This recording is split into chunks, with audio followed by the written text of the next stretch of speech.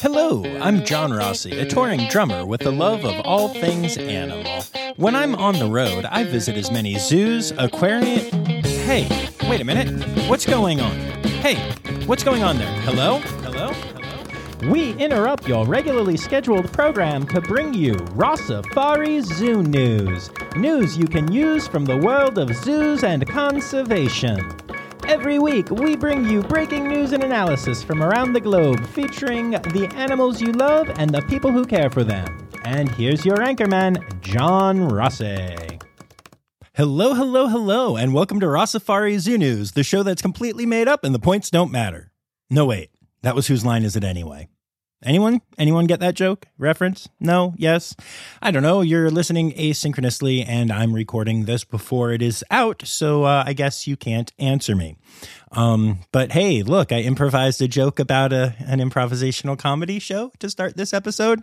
We're doing great, y'all. We're doing great. This is going to be a wonderful episode because, hey, let's be honest. It can only go uphill from here.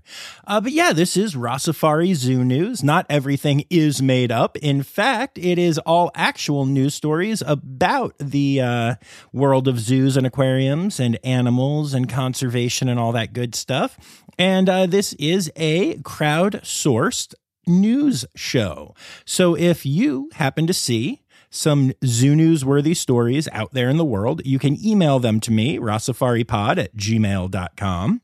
Or feel free to tag me in them on the social media places like Instagram, Facebook, Twitter. I'm at Rossafari on all of those, or at Rossafaripod on the TikTok.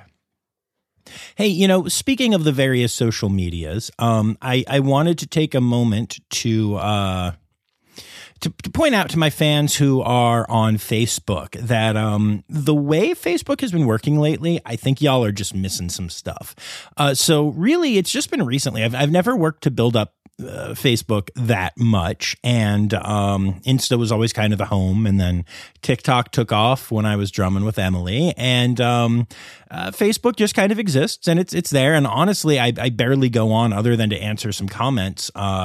Everything that I post on Instagram is just supposed to automatically populate to Facebook.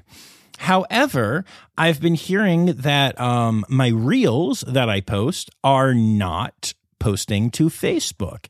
So if you happen to be a Facebook fan, and Facebook is your main way of seeing what's going on, you're going to miss some stuff because honestly, I post reels directly to Instagram, and I don't build them on my phone or anything. So I can't just go and manually repost them on my page.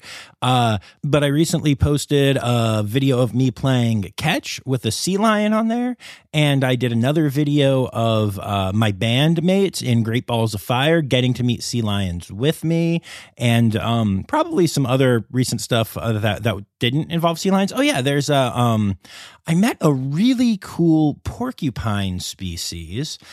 It was a black-tailed hairy dwarf porcupine. There are only a few in captivity in the country, and I posted a video of one eating some food on Instagram as well. I also do Rossafari Live on there occasionally when I'm at a zoo, where I will start the camera rolling live and show you what I'm looking at. Most recently, I did an exhibit at the Central Park Zoo, looking at their red panda exhibit and seeing some red panda zoomies, and also at the Akron Zoo with Mila, the now virtually famous snow leopard that's 2 years old that lives there. So my point in saying all of this is that if you are one of my Facebook peeps, I apologize, but not everything seems to be as visible for y'all as it is for everyone else. So maybe check it out on Instagram, or maybe if you go and search reels on Facebook, you can find it. But yeah, just want to let y'all know that there is that content out there.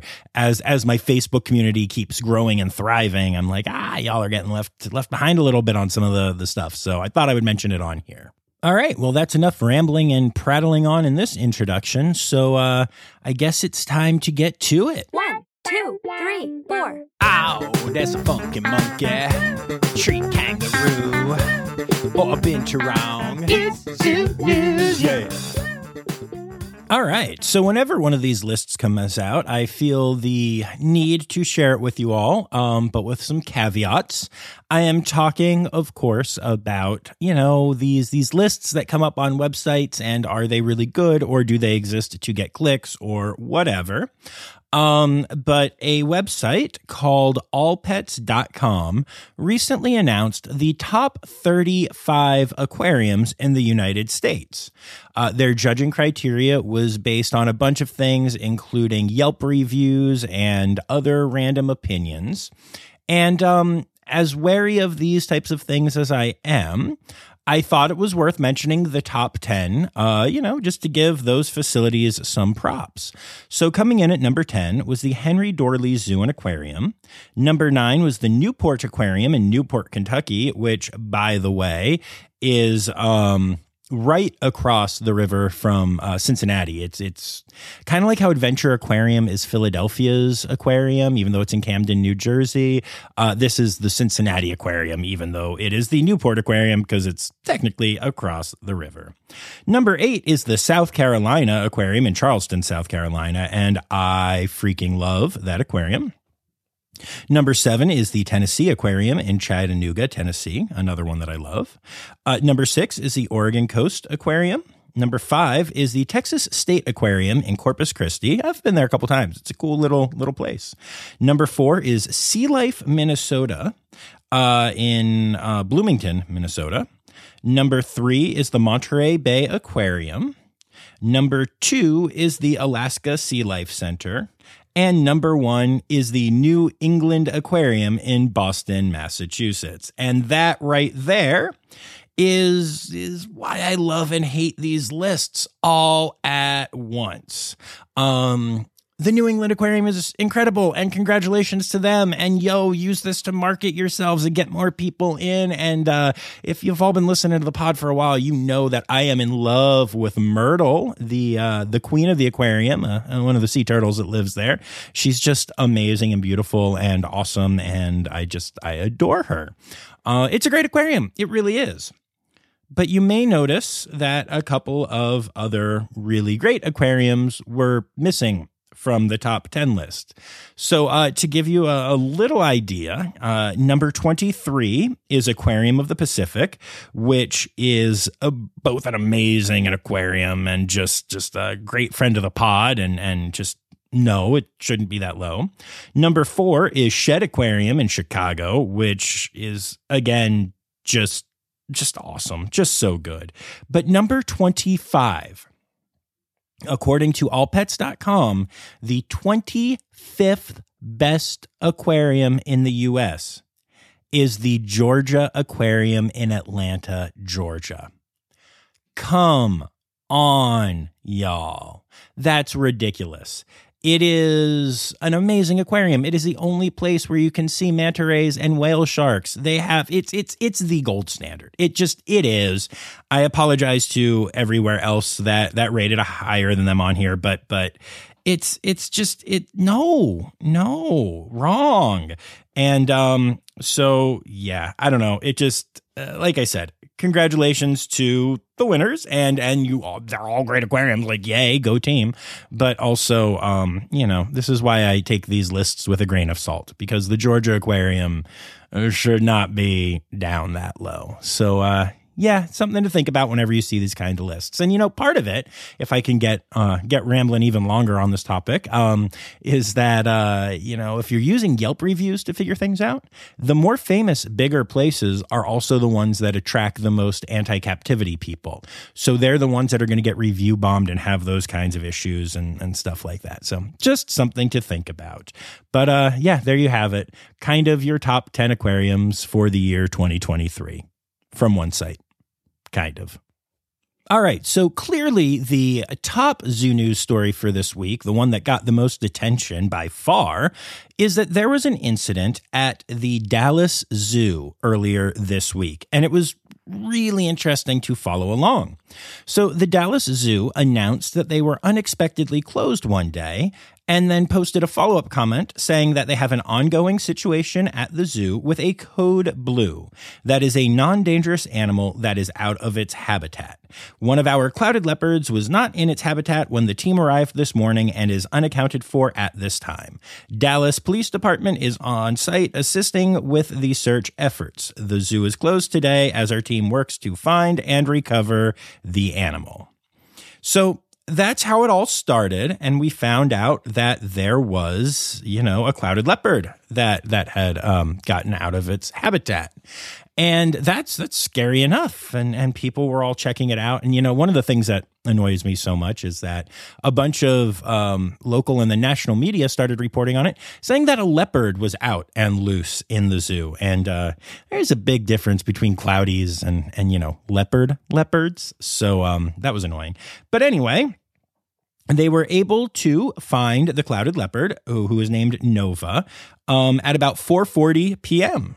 She had been hiding very near her original habitat, and she was secured and checked out by vets and all of that stuff. And when she was deemed to be healthy, she was moved back on exhibit. Yay! However, that's not actually the end of the story, because the next day, the Dallas Zoo did work to have conservation interpreters from their staff on site and at the habitat all day.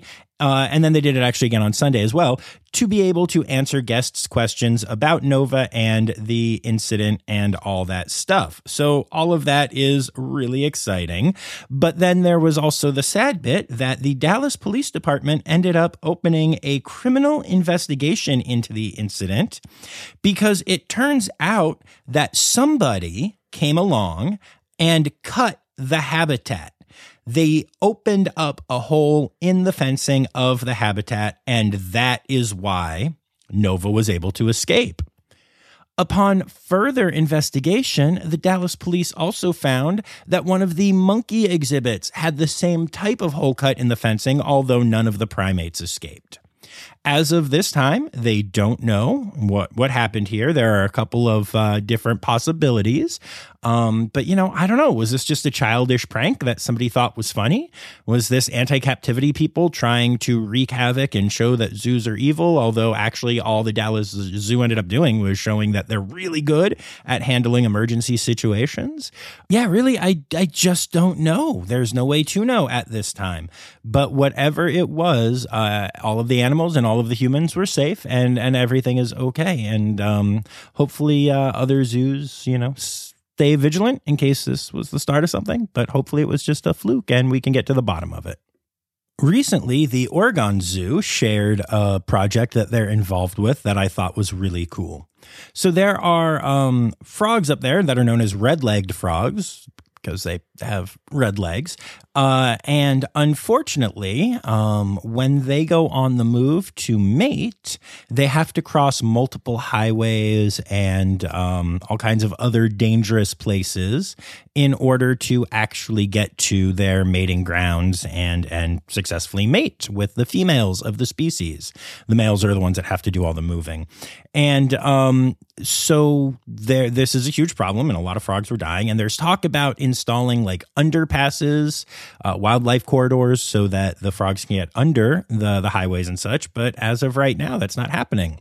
So the Oregon Zoo, along with some other organizations, have volunteers that go out at night and find these frogs as they are hopping towards the highway and gather them up and take them on their little frog taxi ride to their spawning grounds, and then pick them up again as they're heading back away from those grounds to get them safely across the highways again. It's just a really cool example of, zoos and other organizations figuring out ways to solve problems and help out species in a way that doesn't get a lot of credit often. But I'm glad Oregon was sharing about it, and it's very cool to see this story.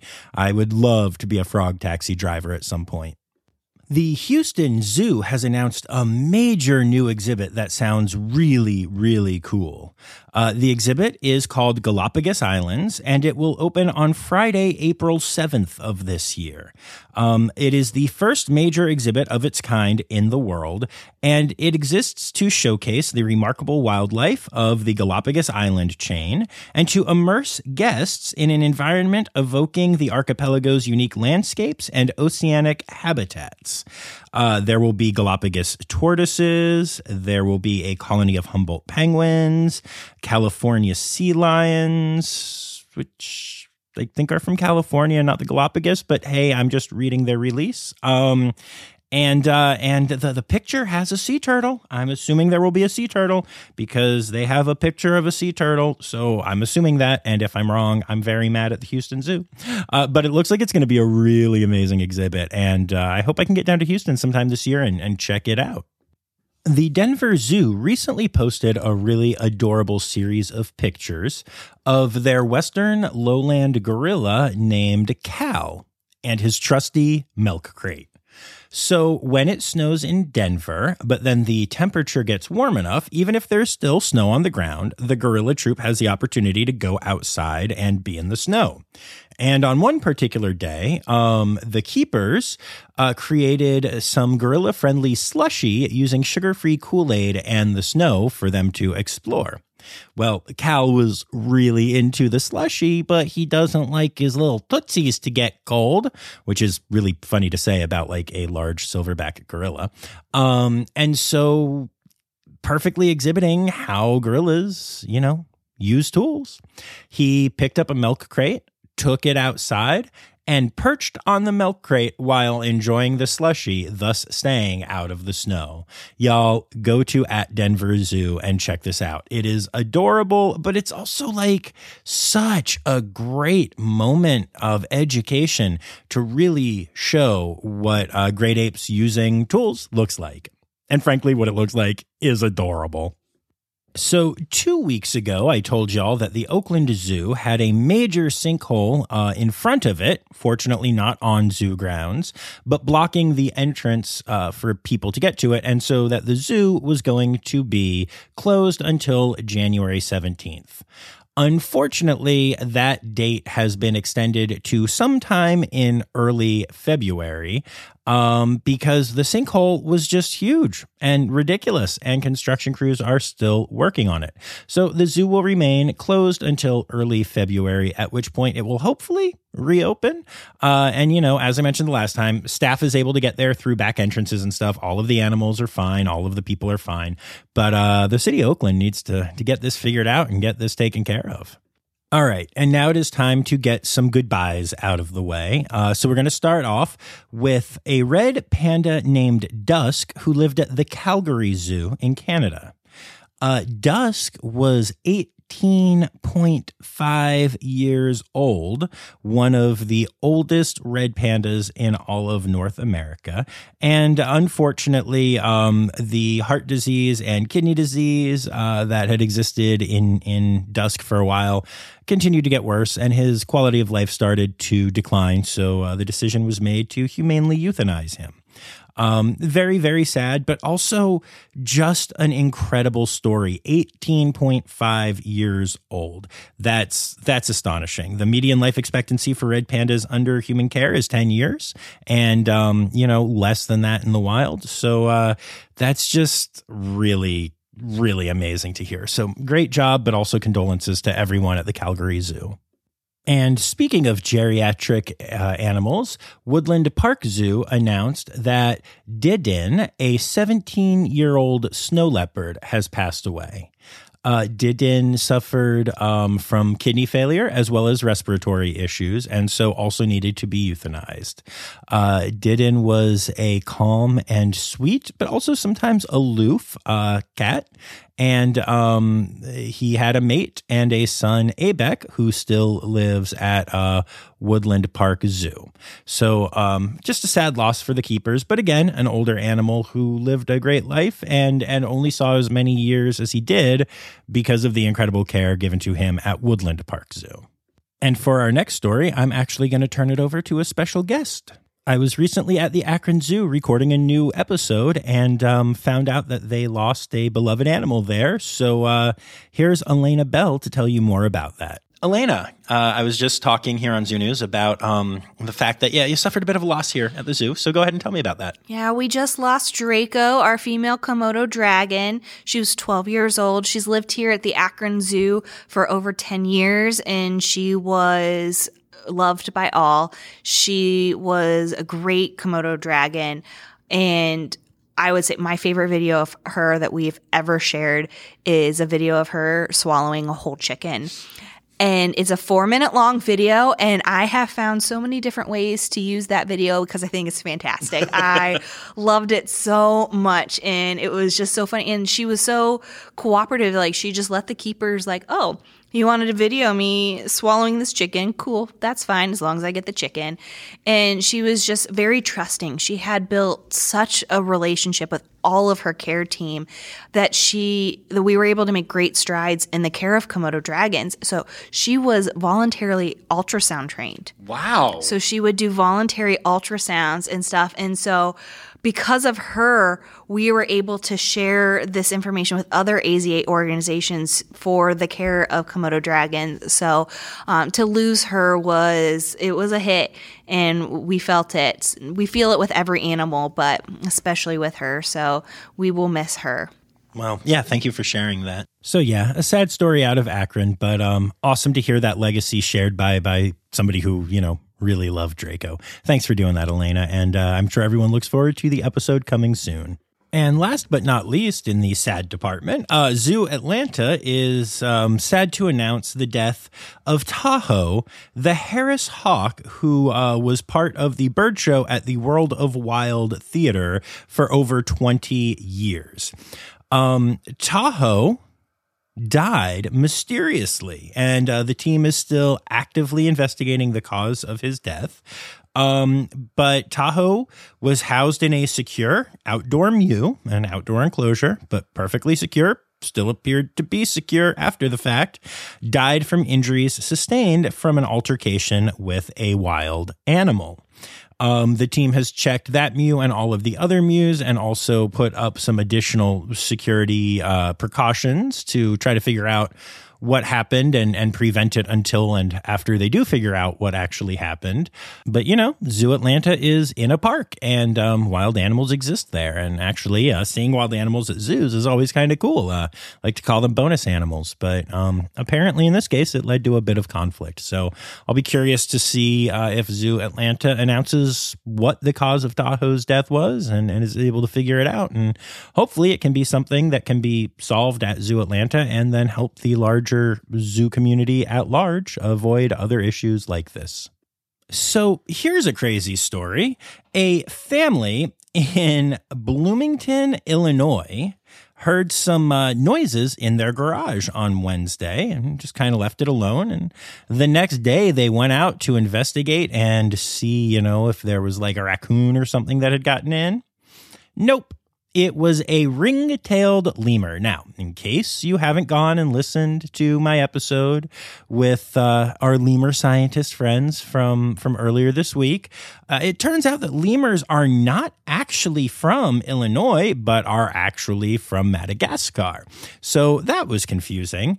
And the Illinois Conservation Police teamed up with Miller Park Zoo to safely get the ring-tailed lemur out of the garage and to the zoo, where the vet team has given it a clean bill of health and also have temporarily named it Julian after one of the lemurs from the movie Madagascar.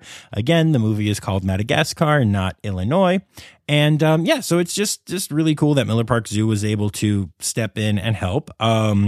And ring-tailed lemurs are an endangered species, so this is a big deal, and hopefully whatever happened is figured out. But I got to tell you, while I am well aware of the fact that lemurs do not make good pets, and I would never let one into my house, and all of that is very bad, if one had to escape from somewhere, I'm just saying that my garage is a good garage to show up in, because I would love that, while also making sure that I got in touch with the proper authorities and it was properly taken care of.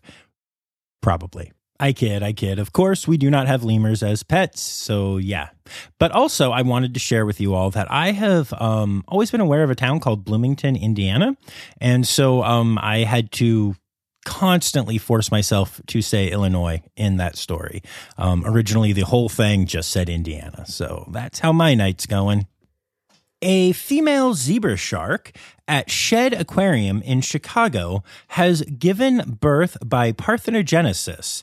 In other words, she fertilized her own eggs, something that it is known that zebra sharks can do, and then had babies directly from that, which is similar to cloning, but it isn't the exact same genetic code as the parent, which would happen with a clone. So it's not quite clones that she had, but it was close to it.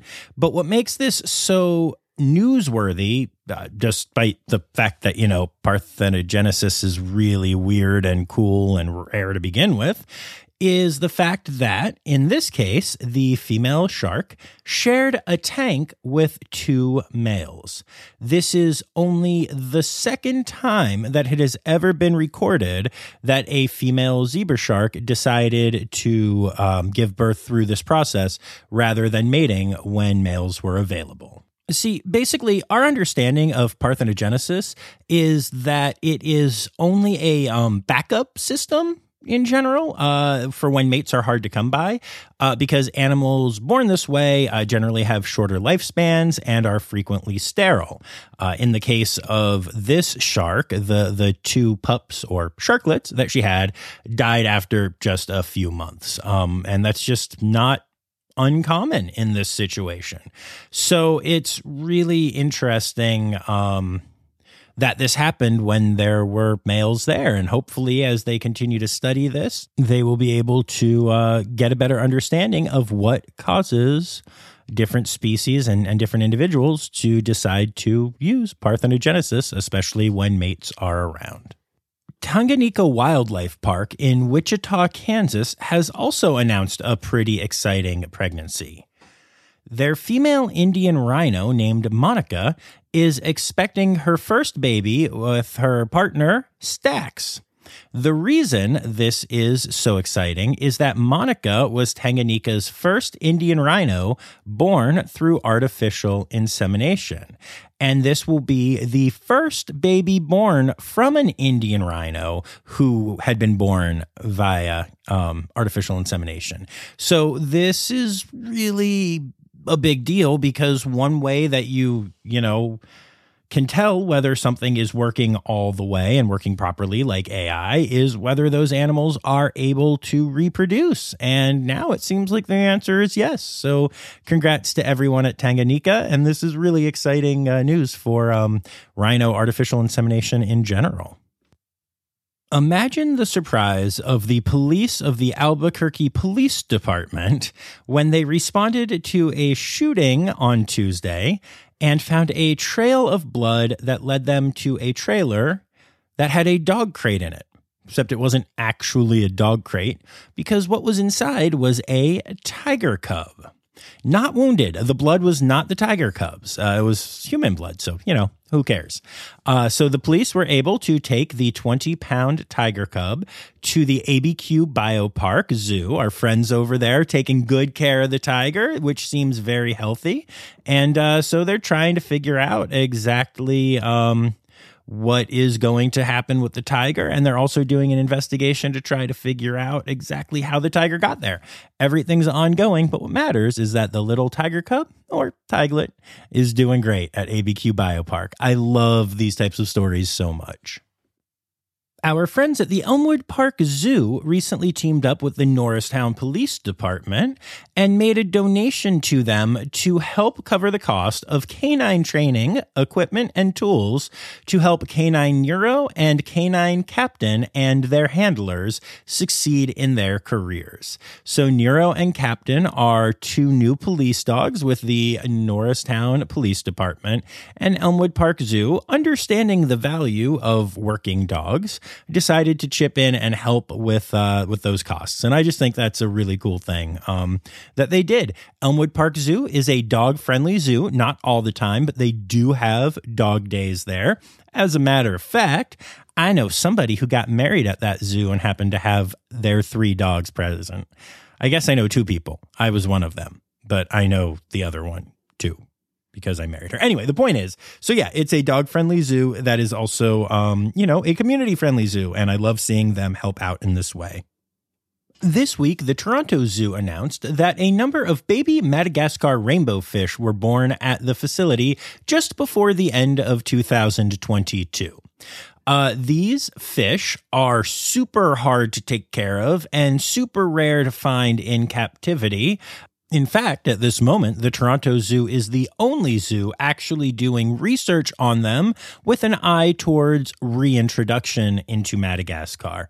Yeah, how cool is that? So the hope here is that the Toronto Zoo will be able to release these fish into the wild. And, it's just worth mentioning the steps that they go to take care of these little baby fish, or fishlets, are just quite extraordinary. Larval crustaceans, brine shrimp and water fleas are fed to them because their mouths are incredibly small because they're so, tiny fish, tiny mouths. They actually have to use spirulina powder like you would find at a health store to feed the prey items because they are even smaller. They also put snails into the tank because the water fleas that these fish eat will feast on snail feces. So they have to create this insane tank ecosystem with multiple, different types of species in what's called a co-culture so that all of the tiny fish have access to tiny prey, but the tiny prey can eat and all of that. This is an undertaking, y'all, but I'll tell you what. If they're able to re-release these fish into Madagascar, that will be a huge conservation win. And maybe as a step towards that, they can try reintroducing them into a garage in Bloomington, Illinois, not Bloomington, Indiana, because there are already some endemic Madagascar species that live there, at least short term. And then last but not least for Zoo News this week, our good friends at Adventure Aquarium recently announced that a new giant Pacific octopus has joined the collection there, and it is a mysterious octopus. The octopus is named Charlie, and it is missing part of its 3rd arm. Now, that is how people determine the sex of an octopus. It's literally based on how far the suction cups go down the 3rd arm of the octopus. So without being able to see that, the aquarium staff does not know whether Charlie is a male or a female. So at this point, the only way to tell would be that if Charlie lays eggs, then Charlie is a female. And the only other way to tell will be at a necropsy post-mortem. So hopefully, unless eggs happen, we won't find out for a very long time what exactly sex Charlie is. And on a quick side note, y'all know I have a great relationship with Adventure Aquarium. They've been on the pod a couple times already, and I have made it my mission to become best friends with Charlie. So wish me luck on that one, y'all. Conservation, news time. Oh yeah. The Cheetah Conservation Fund announced that one of their female dogs, Katira, went into labor and gave birth to 5 male and 3 female puppies, all of which survived and are thriving and are going to be learning how to be working dogs for CCF. Now, these 8 puppies join the 18 other dogs that already live on site, which sounds like a lot, but here's the thing. We've talked about this before, but CCF uses Anatolian Shepherds for a lot of purposes there. However, Katira is actually a mixed breed local dog, not an Anatolian, and she is part of a new program where they are working with farmers to see if they can get mixed breed dogs working as well as Anatolians. They are smaller than the shepherds and thus are cheaper to feed, and also might be more advantageous to have in more communal areas because of the size. So this is like a really cool thing that they're trying to experiment with, and so having these puppies or doglets is going to help with that program and help see how this experiment goes. So this is pretty exciting news for the CCF. A multi-year investigation has led to 8 people being arrested and sent to jail for running a snake trafficking ring in Florida. Nearly 200 snakes consisting of 24 species from 7 different regions of the globe were purchased by undercover agents from this ring as they took it down. And this is extra problematic in Florida because they already have a problem with invasive species and especially invasive snake species being released into the wild and causing problems. For instance, a 15-foot-long Burmese python held up traffic in both directions as it very slowly crossed a highway in Florida recently. There are just all these problems with the ecosystem being taken out of balance because of invasive snakes. And so, yeah, getting this ring busted was a good thing. And it's just a problem that continues in Florida. In South Australia, there is now a call to possibly cancel duck hunting season this year. Duck hunting season runs from March through May, so 3 months. And unfortunately, there are a bunch of floods happening in the River Murray area.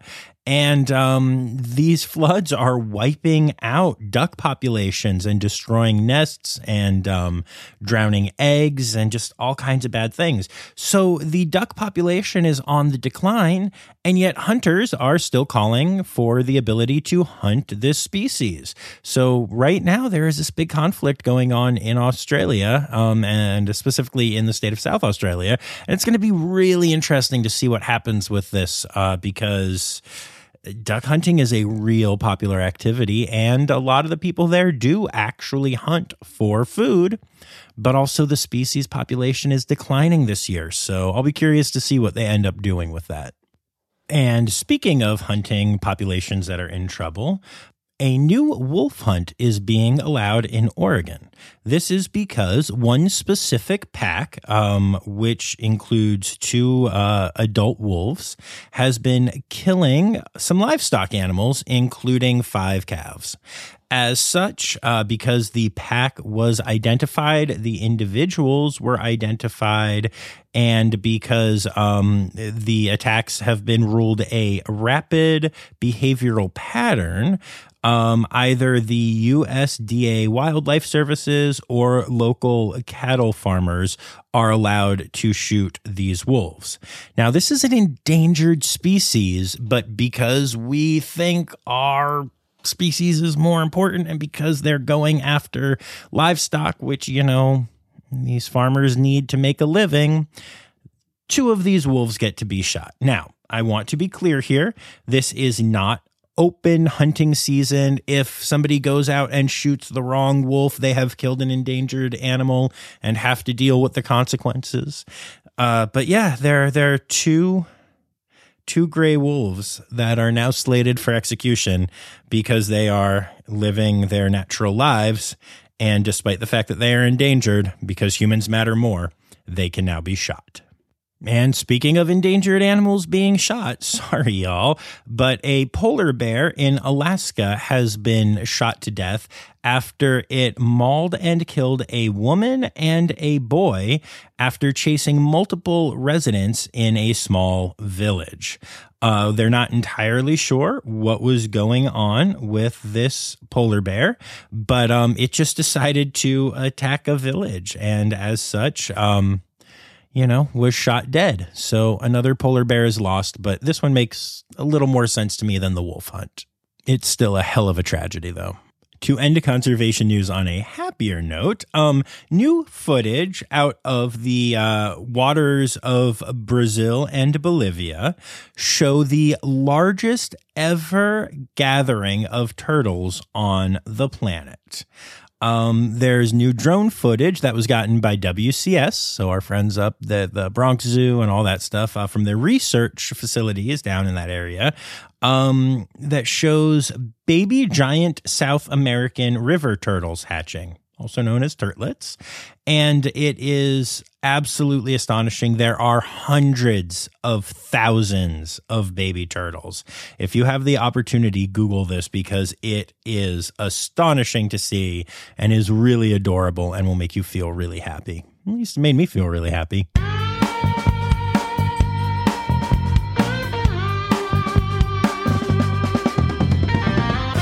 In other news. So, hey, y'all remember my episode with Shane Gorbett a couple months ago where we talked about the Animal Behavior Management Alliance, also known as the ABMA? Well, for the next 2 weeks or so until the end of this month, you can get $15 off any membership to the ABMA. Now, this is a group that Shane is not only involved with, but so is Jake Belair, my very first guest, and a lot of awesome other people that you have heard on the podcast. So if you have any interest at all in animal training stuff, animal behavior stuff, all those good things, go ahead and check them out on Facebook or on Instagram.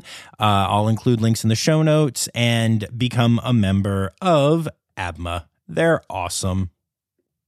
And a ringtail, commonly called a ringtail cat, although they're not cats, but the little cute, almost squirrel or cat-like animals that have long ringed tails and are thus called ringtails, lived in a Kohl's store for 3 weeks in Colorado, hanging out in the shoe department, eating ceiling tiles and shoe boxes, when slipping through the cat traps that they set up without tripping them. But eventually they were able to catch the ringtail and release it back into the wild. I just think it's so great that A, the ringtail got away scot-free, and B, that it was just living in a shoe department in a Kohl's. What an awesome animal. Oh, animal, animal holidays. Animal, animal holidays. Hey!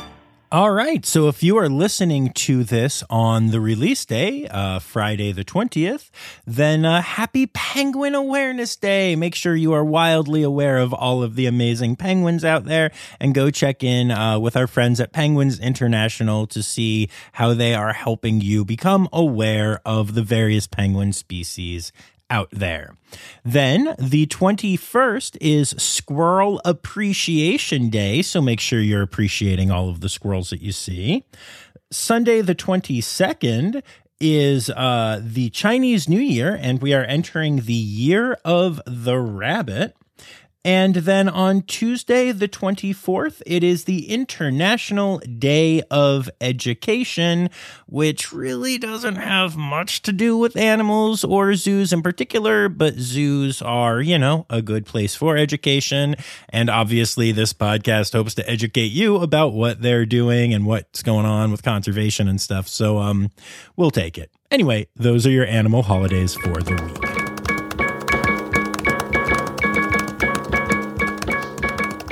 There you have it, folks. Another week of Rossafari Zoo News is coming to an end. I would like to say thank you to my Red Panda level patrons, Laura Shank and Kristen Dickey, and also to all of my patrons, and remind you all that you can support the podcast for as little as $3 a month by heading to patreon.com/Rossafari and signing up for a monthly membership. You get cool little things like bonus audio from some of the episodes and discussions, and get to kind of help shape the podcast a little bit. And you also get my Undying Love, which, Undying Love for $3 a month is pretty cheap when you think about it. So, go check it out. You can also Venmo me a one-time donation if you'd like to give a little support at Rossafari on Venmo.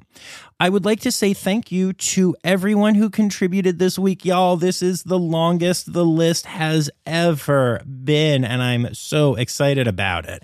So yes, let me thank the following people for contributing their stories. And also, y'all, I had so many stories that some of you may have contributed something that didn't get on this week that you're going to hear next week, because we could have kept going for a long time on this one. But anyway, thank you to, deep breath this time, Anya Keene, Colleen Lenahan, Kim Cooley, Carrie Kirkpatrick, Kevin Williams, Kristen Khalil, Margaret Johnson, Jacob Newman, Zoe Rossi, Zen from Zen Critters, Megan Barrett, Emily Rockbuck, Marianne Rossi, Liz Dunlevy, Michael Sebastian, and Paul Somo. Thank you all so very much. And remember, friends, the words Newsy credits backwards are Steiderk Yiswen. The Rossafari podcast is produced, hosted, and engineered by John Rossi. Editing and fact-checking by John and Dr. Zoe Rossi. Our theme song is Sevens by Nathan Burke, performed by Nathan and John. Interrupting John theme and additional voices by Taylor Isaac Gray.